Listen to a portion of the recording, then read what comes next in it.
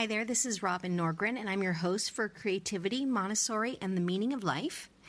You can find all that I do on my Instagram page under @Robin_Norgren or @UBU for Life. From the book The Active Life by Parker J. Palmer. Disillusionment is one of life's natural forms of contemplation. The experience of dislocation is another. This happens when we are forced by circumstance to occupy a very different standpoint from our normal one, and our angle of vision suddenly changes to reveal a strange and threatening landscape. I think, for example, of a man who lives 40 years in perfect health, until one day the doctor tells him he has terminal cancer. I think of the woman who has held the same job for 30 years until an overnight corporate takeover leaves her unemployed at age 58. I think of the person finally forced to admit that alcohol has made life so unbearable that the only choice is to change or to die. The value of dislocation, like the value of disillusionment, is in the way that it moves us beyond illusion, so we can see reality in the round, since what we are able to see depends entirely on where we stand. Standing in the middle of a field, it is easy to imagine that the earth is flat. Standing on the moon and looking back at our planet, we see more clearly what her true form is. Of course, contemplation that comes through dislocation is likely to leave us lonely. Others often do not share our dislocated view of things, and sometimes they are threatened by our new truth. I once heard the story of a medieval Irish monk who died and was buried, as was the custom, in the monastery wall. One day, the monks heard noises from within the wall and removed the stones to find their brother alive and well. He began to tell them what he had learned on his journey beyond. And everything he said was contrary to the teachings of the church. So the brothers put him back in the wall and sealed the crypt forever. This story suggests that one more way that life draws us into accidental contemplation, the way of unbidden solitude. Some of us find it as hard to choose solitude as to choose dislocation or disillusionment, because solitude removes us from the collective life that often reinforces our comforting illusions. But life sends many moments when the group excludes us willy-nilly, moments when we say or feel or do something that the group does not want to deal with, moments when we are forced to find our way without collective support. In these moments, we once again have the chance to penetrate illusion and touch reality. Solitude is a painful condition at first, as are disillusionment and dislocation. But unlike those two, solitude is something that sometimes grows on people. There's a reason for this. Disillusionment and dislocation are temporary conditions, passages we must make in order to move beyond illusion and live in truth. But involuntary solitude is the permanent truth of our lives. We are born in solitude. We die in solitude. And we have opportunities to learn to live creatively with that fact in the years between birth and death. The fruit of disillusionment and dislocation is the capacity to enter and enjoy our solitude, compelled by the painful grace of a life process that is bent on helping us to, quote, get real, unquote. Solitude is not simply physical isolation. It is easy to be alone and yet continue to be in the crowd, to be governed by collective values. And it is possible to be physically in the midst of a crowd and yet to be in solitude. To be in solitude means to be in possession of my heart, my identity, my integrity. It means to refuse to let my life and my meanings be dictated by other people or by an impersonal culture. To be in solitude is to claim my birthright of aliveness on its own terms, terms that respect the life around me but do not demean my own. The solitary is someone who, to paraphrase Thomas Merton, is to be able to give her heart away because it is in her possession to give. A possession not possible when we are caught in the silent conspiracy of collective illusions. So, solitude is not antithetical to community.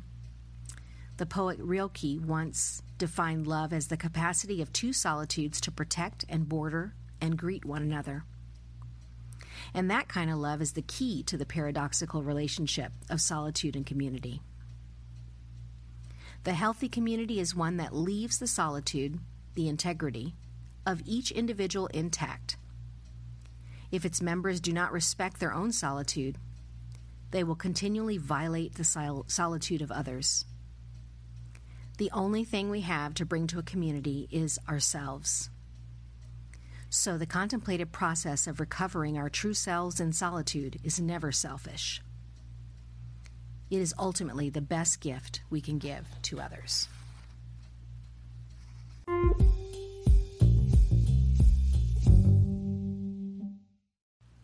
Austin Kleon says in his book, Steal Like an Artist, "Be boring.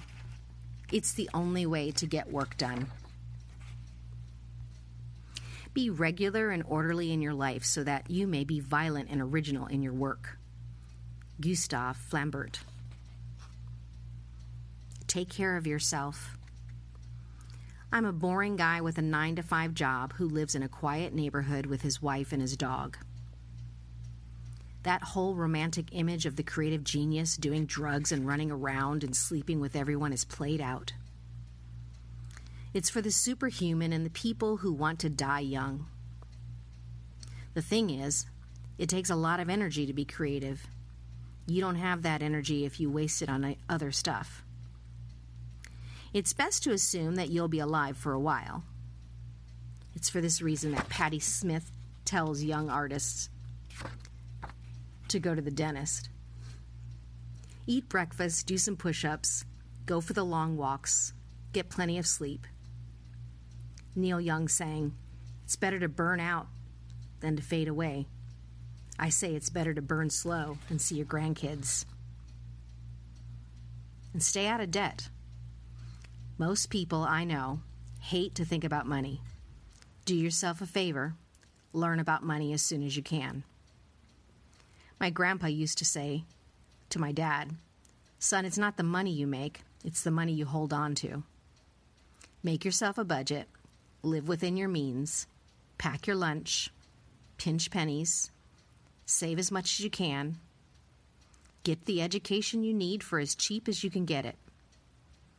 The art of holding on to money is all about saying no to consumer culture, saying no to takeout, $4 lattes, shiny new computers when the old one still works fine.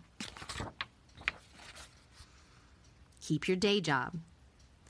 The truth is that even if you're lucky enough to make a living doing what you truly love, it will probably take you a while to get to that point.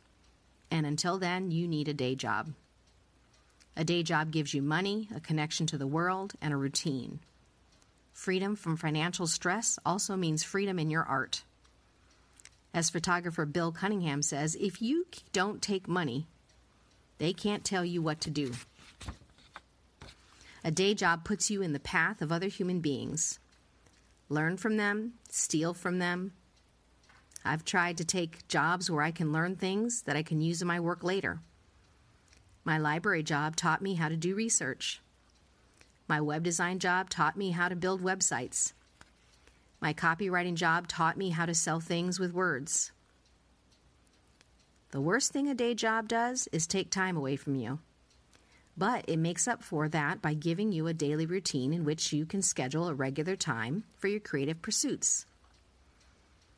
Establishing and keeping a routine can be even more important than having a lot of time. Inertia is the death of creativity. You have to stay in the groove. When you get out of the groove, you start to dread the work because you know it's going to suck for a while. It's going to suck until you get back in the flow. The solution is really simple. Figure out what time you can carve out, what time you can steal, and stick to your routine. Do the work every day no matter what. No holidays, no sick days. Don't stop. What you'll probably find is that the corollary to Parkinson's law is usually true. Work gets done in the time available. Nobody's saying it's going to be fun. A lot of times it will feel as if you're living a double life. The poet Philip Larkin said the best thing to do is to try to be utterly schizoid about it all, using each personality as a refuge from the other. The trick is to find a day job that pays decently, doesn't make you want to vomit, and leaves you with enough energy to make things in your spare time. Good day jobs aren't necessarily easy to find, but they're out there.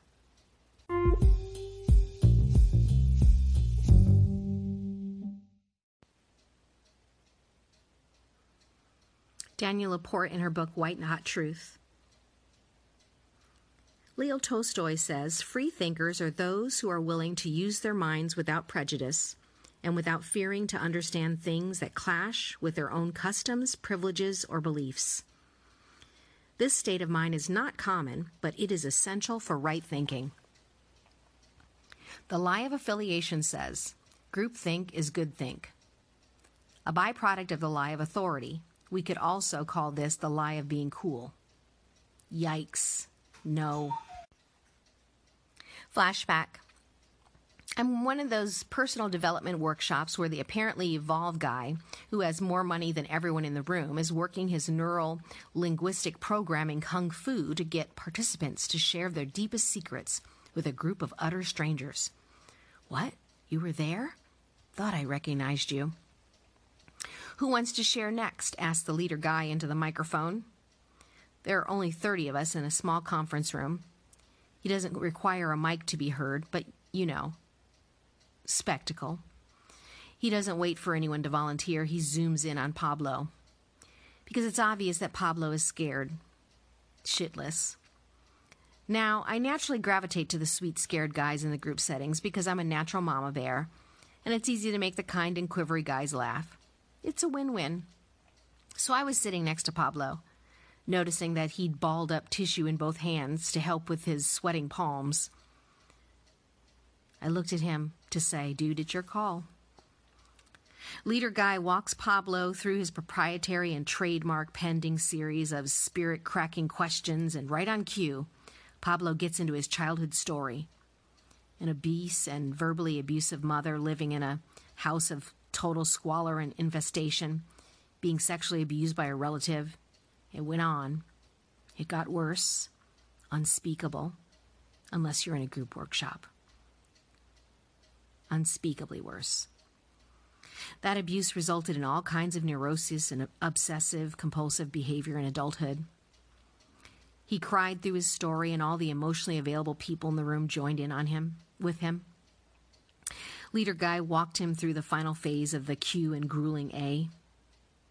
And then, I kid you not, he signaled all of us to group hug Pablo while the workshop DJ in the back of the room played Winona Judd's cover of Foreigner's I Want to Know What Love Is. You can't make this shit up, but you can pay $795 plus accommodations for it. At dinner, one of the spirit-intoxicated attendees says to me, "Isn't this wonderful? That sharing that Pablo did is going to change his life." I looked up from my bowl of quinoa and said, "Maybe. But I think when he gets back to work on Monday, he's going to regret the shit out of this." Because some things are too sacred for a fluorescent lit conference room. There are some things you should only tell your qualified therapist or your best friend in the sanctity of a private space when you're truly ready. And that's how the real healing begins. With respect and skill. not manipulation. But groups get it out of us, don't they? We tend to love the comfort of belonging, even if it's belonging to miserable company.